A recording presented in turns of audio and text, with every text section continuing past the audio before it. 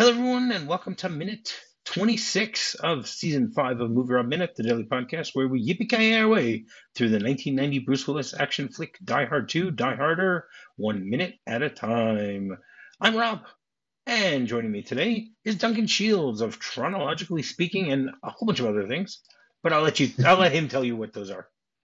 Hello, hi there. How you doing? Welcome back, Duncan. Yeah, I'm glad to have you back this season. You're always a fun guest to have on, and we'll see where things go. Yeah. So episode 26 begins with the camera panning along a very long cable and ends with a technofax.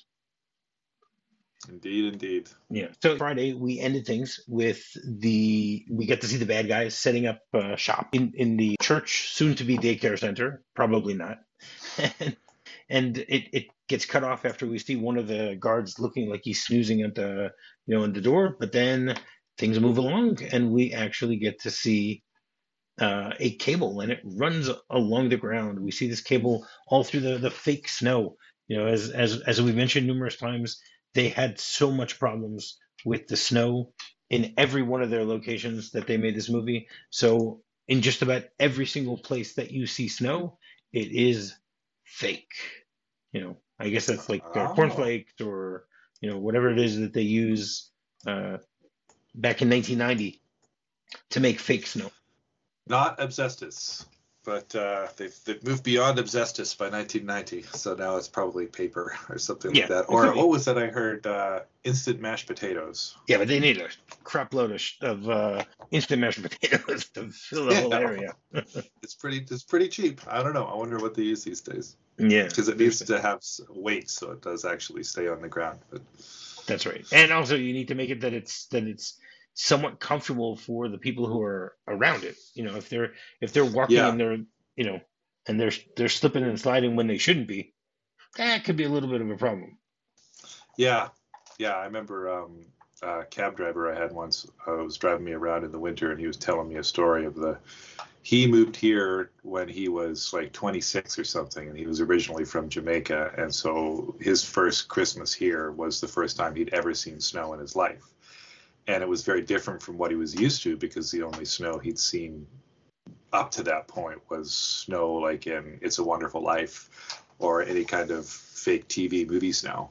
So when he was here, he was like, whoa, it's different. It it sticks to your clothes, and it's like wet, and it's, cold. And so, yeah, I was just trying to figure out what that would be like to have not seen snow until well into your 20s, and then comparing it to the fake snow you've seen in the movies. Because it doesn't look the same, but it's kind of like you kind of just go with it. Right. That's true. No, so I just did a quick search, and what you said is right. I mean, they use, painted cereal flakes, bleached or painted cereal flakes, gypsum. They use paper. They use cotton, potato flakes, yeah. Yeah. And they have like these fake snow generators, which cause like soapy white bubbles, which disappear after a short time. So I guess that sort of makes things a little easier also, if you use that. I remember when the Winter Olympics were held here in Vancouver in 2010.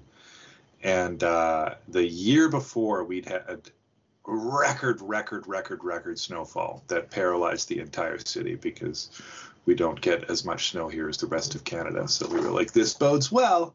And 2009, record snowfall. 2010, no snow at all. Another record. It's just a record the other way. We got zero snow in 2010, and so, but we were hosting the Winter Olympics, so we're like, there's literally no snow on the ski hills. Like, what do we do? So we had to truck in snow from Alberta and get a bunch of snow generating machines and all this kind of stuff. It was I think a lot of people probably lost a few nights of sleep over that. We were like, come on, last year, why? I wonder if it affected any of the athletes. I imagine it must have affected some of the outcomes and some of the athletes, for sure. Wow. They're like, damn, I've been training for this for years, and now I have to do it on trucked snow. Yeah, trucked icy snow when I've been practicing in 5 feet of powder, and now I've got to deal with this ice rink of a ski hill. Well, Yeah, anyway, seriously. they do their best. That I'm sure they did. And then so the camera pans along this cable, and it runs from the church all the way to the junction box.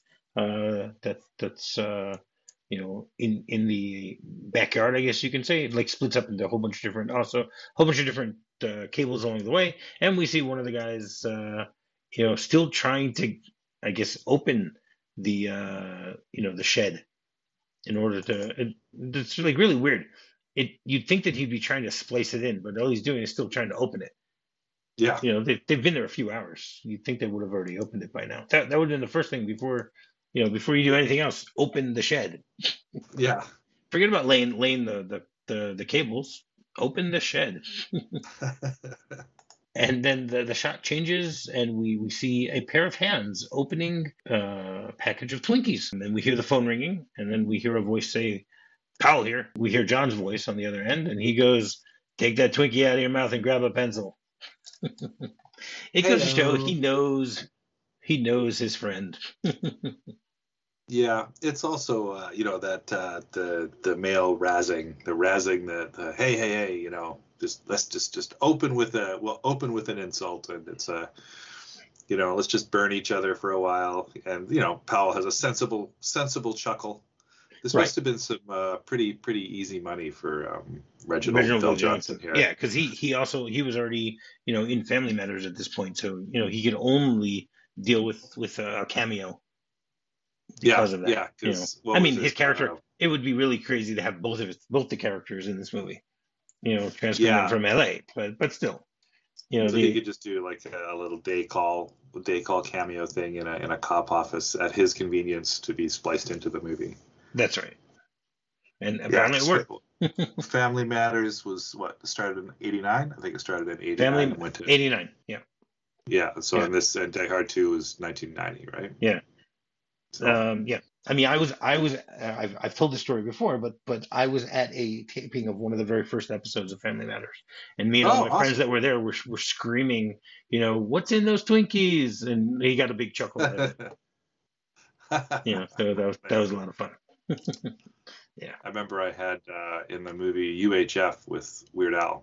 He Hmm. has a Twinkie sandwich, which is a Yes, Twinkie with a hot dog. with a hot dog and spray cheese, and then you dunk it in milk. And I managed to source some spray cheese, which was really hard to get, and Twinkies are kind of rare.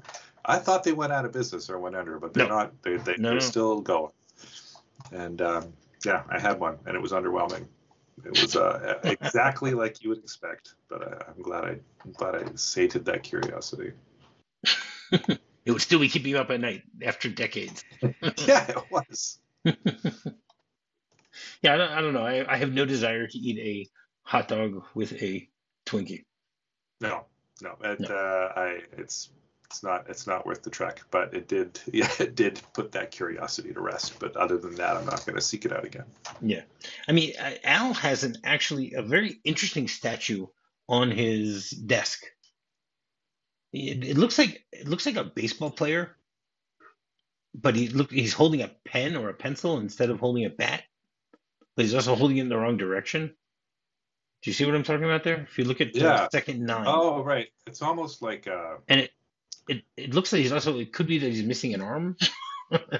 think he's about to throw it. Like it looks like there's a little hippopotamus there too, Yes, which is there kind of is a neat. little hippopotamus. Yes. But I think he's throwing. It's like he's throwing a javelin or he's holding a giant pencil. And the kid kind of looks like it looks kind of either an old timey baseball player or a newsie. It's almost like I think he's almost got a newspaper bag down there on his hip. So it might be Maybe. some.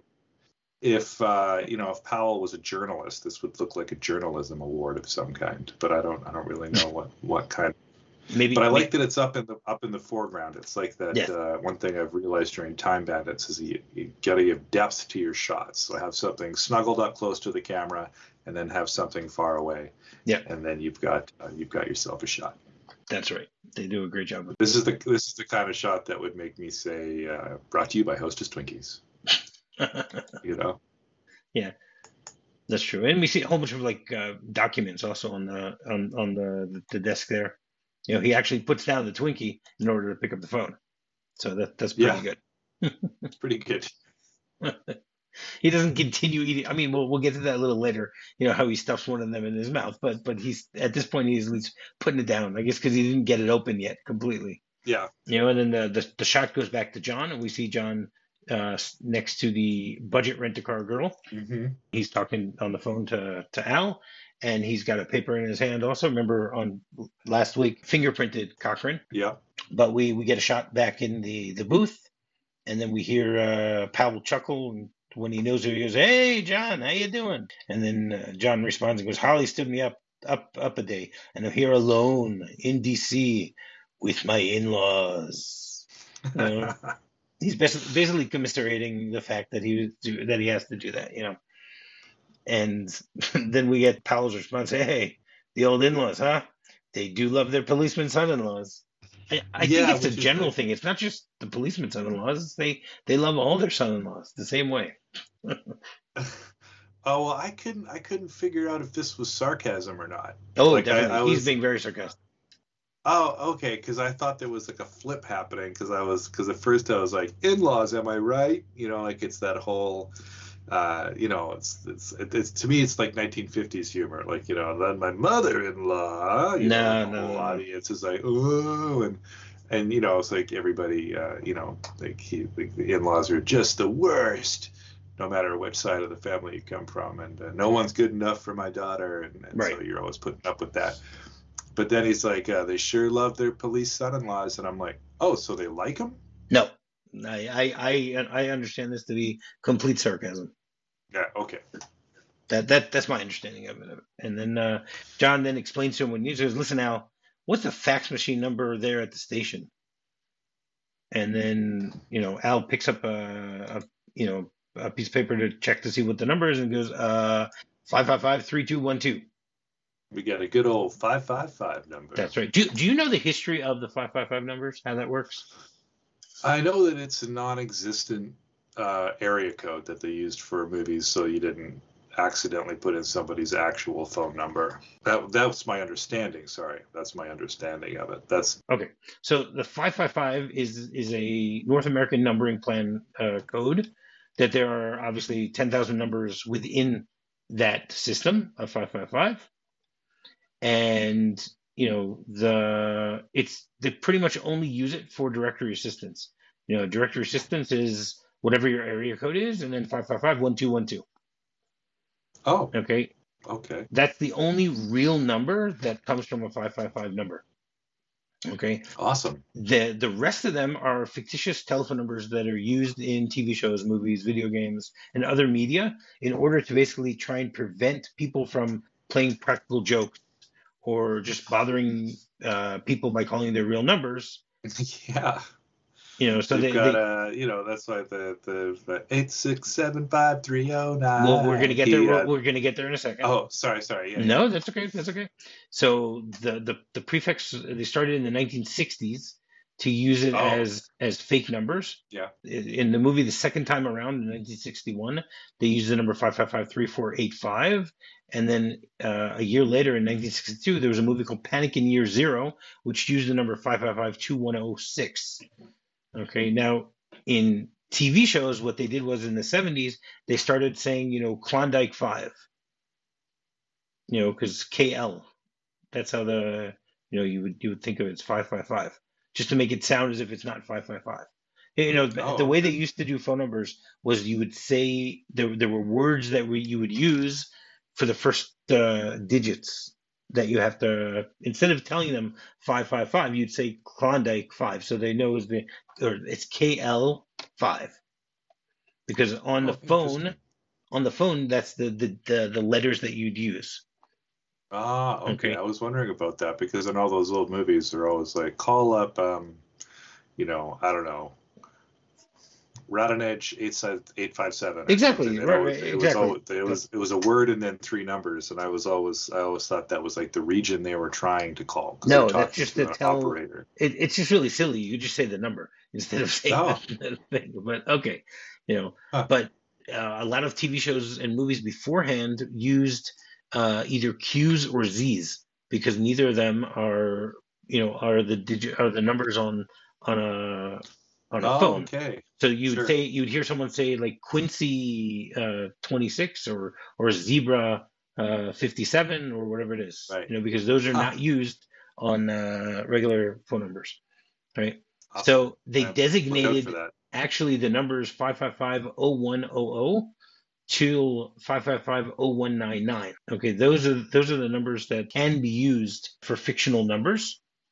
Now, all the rest they left for actual, people to use, but they in the end decided never to open that option. Okay. Okay, it's something that's used only in North America. So Gary Larson, the creator of The Far Side, Yeah. would use it all the time, and he would write. He had in one of the things that had graffiti with a 555 number that people could call to Satan. Okay. Good old Gary Larson. That's right. There used to be a whole bunch of commercials that would all use the same number, 555 2368. Hmm. This is the same number that was used in the Rockford Files. That was Jim Rockford's phone number. Ah, yeah. One of the best opening theme songs of all time. And there you go. The Mod Squad also used it in an episode or two, and the movie that uses that same number is Ghostbusters for the commercial within the film. We're ready to believe you. That's right. Then the movie The Last Action Hero makes fun Yeah, of the I was whole good. 555 issue.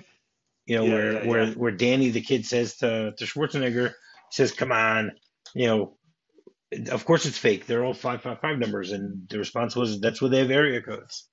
So Yeah. you know, Yeah, that movie was pretty high concept. I can't say it was one of my favorite movies, but the concept of it, when they go to I you rewatched know, it. I rewatched it a few months ago, and it just was so much fun revisiting it yeah, yeah, very because funny of what it movie. does. It just makes fun of the differences between movies, fact and fiction. I guess you can say. Yeah, and it's almost like, everybody's getting into the multiverse these days with like the Spider-Verse and all That's these right. like, like Marvel and stuff, but that was kind of a proto multiverse where you've got this cop station, this police station in the middle of every fictional universe that's ever been created. So you've got, weird cyborg women cops from the future. You've got like cartoon animal cops, like every cop that's ever been in a film. That's right. This is their police station, and that's pretty wild, conceptually Yeah. for what is supposed to be just like a Arnold Schwarzenegger action vehicle, kind of mixed with, I guess, with a dash of Purple Rosa Cairo thrown in there Yeah. as well. Yeah. But this is But I'll better. never, This is I'll never, better than Purple yeah. Rose. Oh yeah, for sure. And I'll never forget Charles Dance like screaming in the alley, "I have just killed somebody!" Shut up. Like just, yeah, shut up, quiet. Like he's like, "This world's great." I'm like, wow, I can do anything. That was amazing. That's right. So, you brought up earlier about Tommy Two-Tone's song 8675309. Jenny, Yeah, and that actually caused a lot of problems because people would always try and call that number. yeah. Because So it is a real you number in can't. many places. So I don't think they really were getting to Jenny, but they were, Nope. they were getting Duncan or whoever it was. The movie Bruce Almighty has a real number also, 7762323, which Yeah, caused also a lot of problems because people were constantly calling that number trying to find God. sure. So Wilson Pickett wrote a song in 1966 called 6345789, which also caused a lot of problems with people calling it. But the best one that I found here is there's a song called 7779311, which was performed by The Time with Des Dickerson, and it was as his actual phone number. And he ended up having to change his number because so many people were calling him. Yeah, that's a that's a shortcut to being, needing to change your number super quick. Yeah. So basically, in 1994, they changed the law that anyone can get a 555 number if your local phone company agrees. And most phone companies do not agree. So it's very difficult to get it changed, but you can try. If you Theoretically, want, if you happen to want a 555 number for some correct, reason. for some strange reason. I don't know why anybody would want that, but So I as we were talking, I just noticed something really interesting. So before we talked about the fact that Powell was opening a Twinkie and he opens the package and then puts it down when he's picking up the phone. And as he's talking and he's looking over at the fax machine to get the number, you see him uh, then picking up a Twinkie and opening a Twinkie again. Okay. But Yeah, so continuity. on the one hand, it could be a continuity problem. On the other hand, it could be that he just forgot that he had opened one already and now is opening a different one because he does have four in front of him. So, Yeah, we can't yeah. fault him completely on this one. No, he's just distraction, or he likes to eat two at a time. It could be. It could be. And so he gives over the phone number. John then relays it to the budget girl. Mm-hmm. And what I find really funny, if in all movies it's always going to be 555, why don't they just tell them the last four digits? Yeah, well, that's also destroying immersion as well. You gotta at least pretend. That's right, because also he doesn't say the area code. Now we know that he's in L.A. and John's in Washington. But John doesn't even tell the girl who's sending the fax. Okay, so it's area code, whatever the area code is in LA, 555 3212. Everyone apparently knows what the area code is in LA, which I mean that's common knowledge. Anyone working in the airport in Washington must know that. Yeah. And I mean, it's funny how John makes himself at home here with this phone. He pulls the cord over her. This is something that I want to get into in the last minute because I have some real issues with the way he just sets up camp here. At 52, a second 52 here, one of the extras in the background, one of the copious amounts of extras in the background, looks straight at the camera here. Turns this old. Oh, the guy with the mustache. Yeah, guy with the mustache gives a quick glance to the literal camera there. Big extra no. Oh wow, I didn't even notice that. That's great. He's smiling at somebody and then he looks over. Yeah. Yeah. It's a quick little glance. It's not. He's not staring. Glance. He's not staring. No. So we got to give him a little credit for that. Yeah, for sure. It's instinctual. Yeah, and then reflexive. And then John says to him, "I want to send you something," and then he says, "Excuse me," pulls the cord over her, and then Powell says to him, "You in faxes? This is a first." He goes, "Holly told me I should wake up and spell the 90s," which is a callback to minute 5, when they were talking about technology, but. It's just and then he gets into a conversation with the budget girl as to which direction does it have to be. He goes this way, and she goes no, that way, and he goes wait, it's upside down. She goes it doesn't matter. Right. So she's being very helpful. We'll find out later this week why she's being so helpful, but she's being very helpful. Yeah. And you can see that the company of the fax machine that they're using is a Sanyo fax machine. Oh, yeah, it certainly is. Are you familiar with Sanyo at all?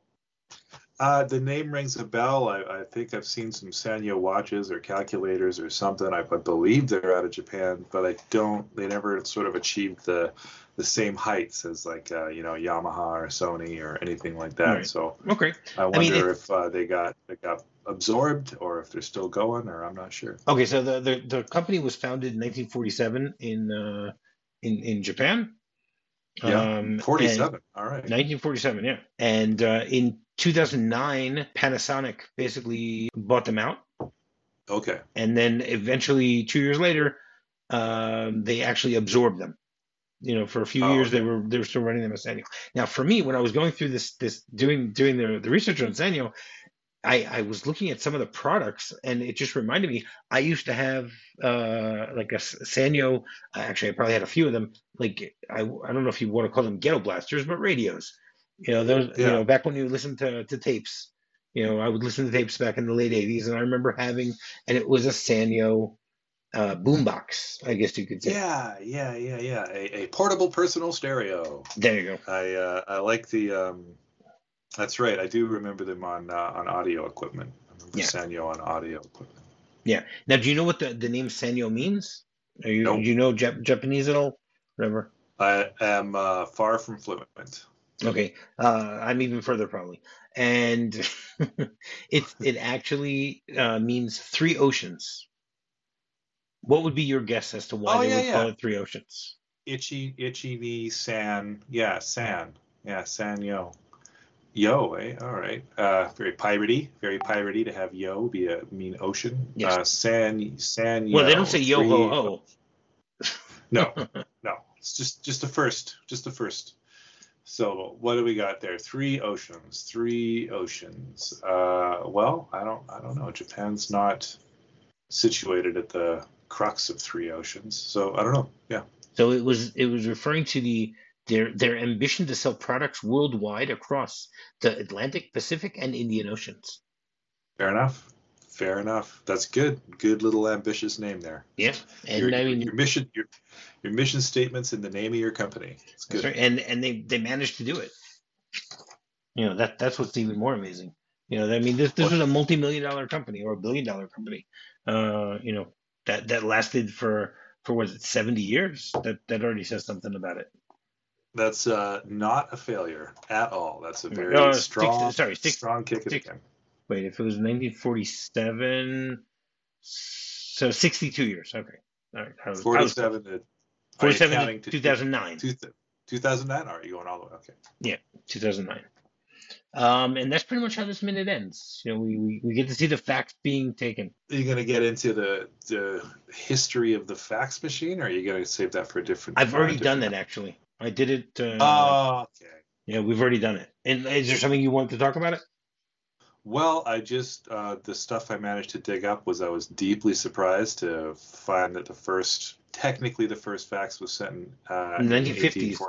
Oh no, sorry. 1840, Right. Oh, that's right. yeah, That's right. 1843 by Alexander Bain, but it was like syncing pendulums to draw images on a cylinder, like kind of a super primitive line matrix printer.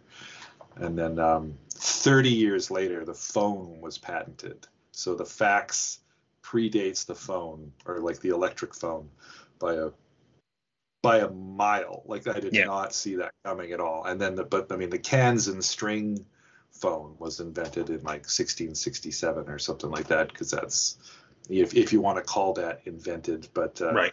that's the way I got. But then like the phone itself has got 19 claim and counterclaim, there was a lot of wrestling. It was Graham Bell who patented the actual telephone in 76. But yeah, Yeah. they've got all these different things that sort of wound up becoming what we know as a fax machine, Correct. right? Because first they needed to change range, and then telephotography, and then printing, and then wireless, and then color.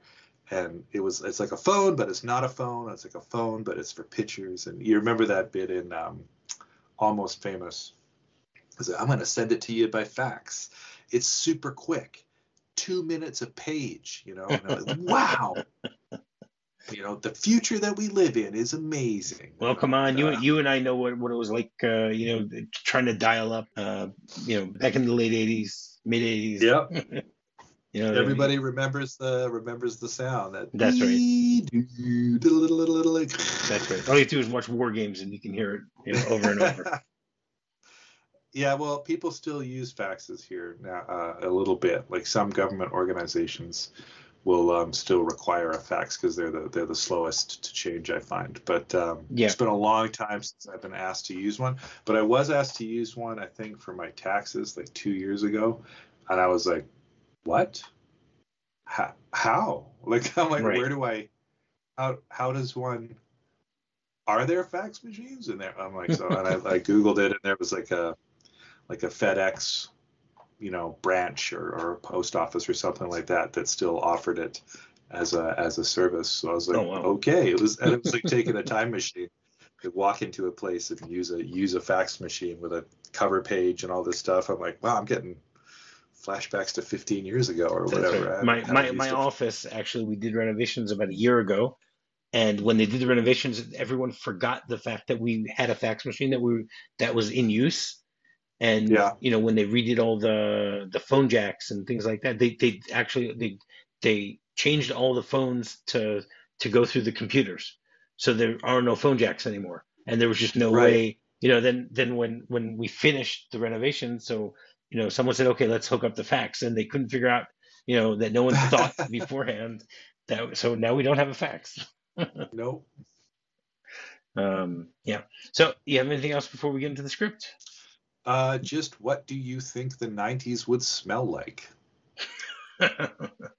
If you're going to wake up and smell the 90s, would it smell like Jazzercise, or was that more of an 80s thing? I don't know, but again, this was early 1990, so the Oh, 1990s. early So 90s. So we got grunge and gangster rap haven't really taken over yet, right? If we're talking early. No, this is no, 1990. no, this is So this is 1990. still, like any turn of the century year, it's still quasi 80s at this point. Yeah. I mean, So, again, they started yeah. filming this. They started filming this in November '89. So, I don't know when this particular scene was filmed, but the idea is, it's very early in the '90s. I think, well, a big part of this movie is talking about the war on drugs, Yes. the war against cocaine. So I'm gonna say 1990 probably still smells a lot like cocaine, not quite as much as 87 or 88, but yeah, I don't know. Hard to say. Something to think about, listeners. What would the 90s smell like to you? The early 90s. Grunge, Yeah. I can picture. Grunge, I can smell a mosh pit. Grunge, you have another year or two till that starts up. Which is closer to your area, Seattle, Vancouver, Yeah, that's right. Yeah. So yeah, the script has a few little changes here. Nothing major, but just a few little things. First of all, John is a little more polite to this rent-a-girl, the budget rent-a-girl, because he says, "Excuse me, honey, can I borrow your office for a minute?" Well, again, that's good. At least he asks in the script. That's right. I'm glad they cut it out. It doesn't matter. And then it shows in LAPD office. The office he's in shows us that Al Powell has moved up in the world. The Twinkies have moved up along with him. Powell swallowing and answering the phone. Records, Sergeant Powell. Records. Yeah. Oh, okay. So that's good. I'm sorry they cut that, because I was just like, what are you now, Powell? Where are you? What's happening? Actually makes sense then that John will get in touch with him to get this dossier. Then most of the dialogue is the same. And then he asks Al for the fax number, and Powell goes 550-3212. This is a first. Yeah, well, my wife's company makes them. I figured it's time to get one of them pregnant. I don't know where that's coming from. What the heck? I don't even understand that. That is very strange. Don't know. And then it says the fax starts to leave McLean. Voila. It's already arriving at Powell's office. Yeah, that pregnant line is just a little strange. I'm very glad they cut that out. It would have been nice if they do mention the fact that my wife's company makes them. Okay, that would make sense, but yeah. All right, so every Monday we have a segment called McLean Monday, where my guests will give their top 5 Bruce Willis performances. So what have you got for us, Duncan? Start with your number 5 and work your way up. So number 5, I would probably put in Hudson Hawk, because I really, really enjoyed Hudson Hawk and I love it. But I'm not going to sit here and tell anybody that it's a good movie. I'm just saying it's a tremendously fun film. I think it got unfairly maligned because of its ad campaign. The ad campaign was all, if you like Die Hard, you'll love Hudson Hawk. And it was like, nope, no, you won't actually. That's right. If you like Die Hard, you'll hate Hudson Hawk. They're not remotely the same film. Well, they have Bruce Willis in them. That's the. They do. Technically, they both star the same person. And then number 4, I guess, would be The Fifth Element. I'm still, to this day, go negative. I am a meat popsicle once in a while. I love his performance in it. It's like, I know, you daffy bastard, when he's like talking about all that stuff. Fifth Element's one of those films that takes a turn about halfway through for me, where I was like, nah, I don't really like where this is headed. But the first 2/3. The effects in that movie are unbelievable. And in the theater? Yeah. Whoa. Yeah, I remember seeing it in the theater also. The effects they're dated now, but man, when that came out, when Lulu jumps off the wall into the flying traffic, it's like the whole theater held their breath. Amazing. Let's see, and then number 3, Pulp Fiction. I think when he's what was it, Bruno? Yeah, Bruno, the retired boxer who's supposed to take a fall but he doesn't. And Zed's dead, baby Zed's dead, and I'm from America, honey. Our names don't mean shit, or whatever. Is it Bruno? I don't think his name is Bruno. No, his real life nickname is Bruno. Oh, gosh, right. What's his? Well, I forget what his fighter's name is. Butch. That's Butch. Right. I remember that. Oh, good. I'm glad. I didn't have to look that up. Oh, good. Excellent. Bravo. And then, number 2 is probably Unbreakable. I really enjoyed him in Unbreakable. I liked his restrained performance in that one. And then number 1 would have to be The Sixth Sense, which was still a wonderful experience to see in the theater, because I did not. This two movies, Usual Suspects and The Sixth Sense, were 2 movies where the penny dropped for me when it was supposed to. The penny dropped for me when the movie said, "Guess what?" And I was like, "What?"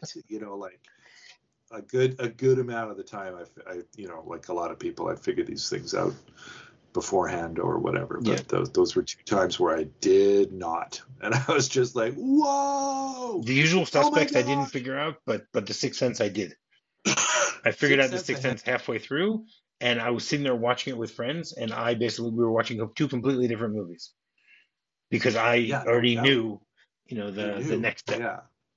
I had an inkling, like when they were at the kid's birthday party and the kid brings out the box with the videotape in it with the proof of the murder of the child or whatever that's been, given to Haley by the ghost of the dead kid under the bed.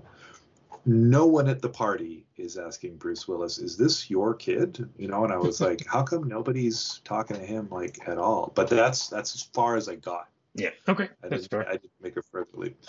I do a couple other notes here. I just want to say I was shocked to find out that Blind Date was before Moonlighting. Yes. I thought Blind Date was off the back of the success of Moonlighting. I thought that was hey, you're funny. Let's put you in a funny movie. It came out at the same time. Yeah. Yeah, I didn't know that. But I also want to give an honorable mention to The Jackal.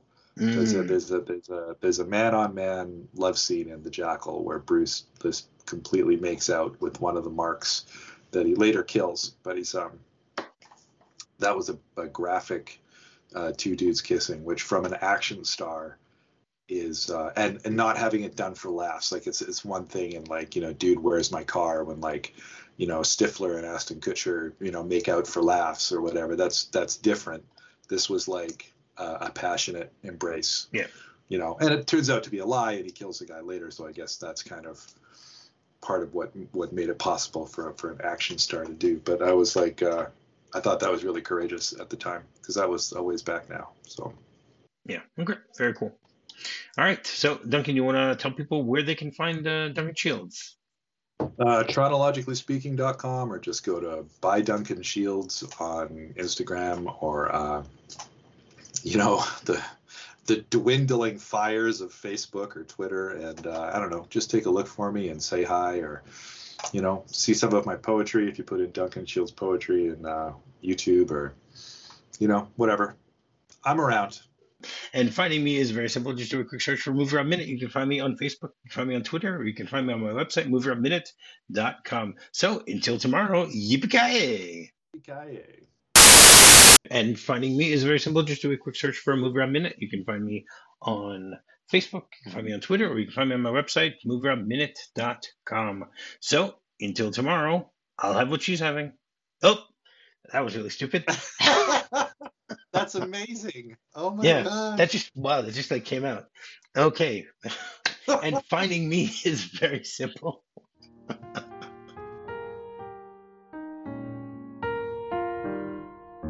If you're fond of sand dunes and salty air, quaint little villages here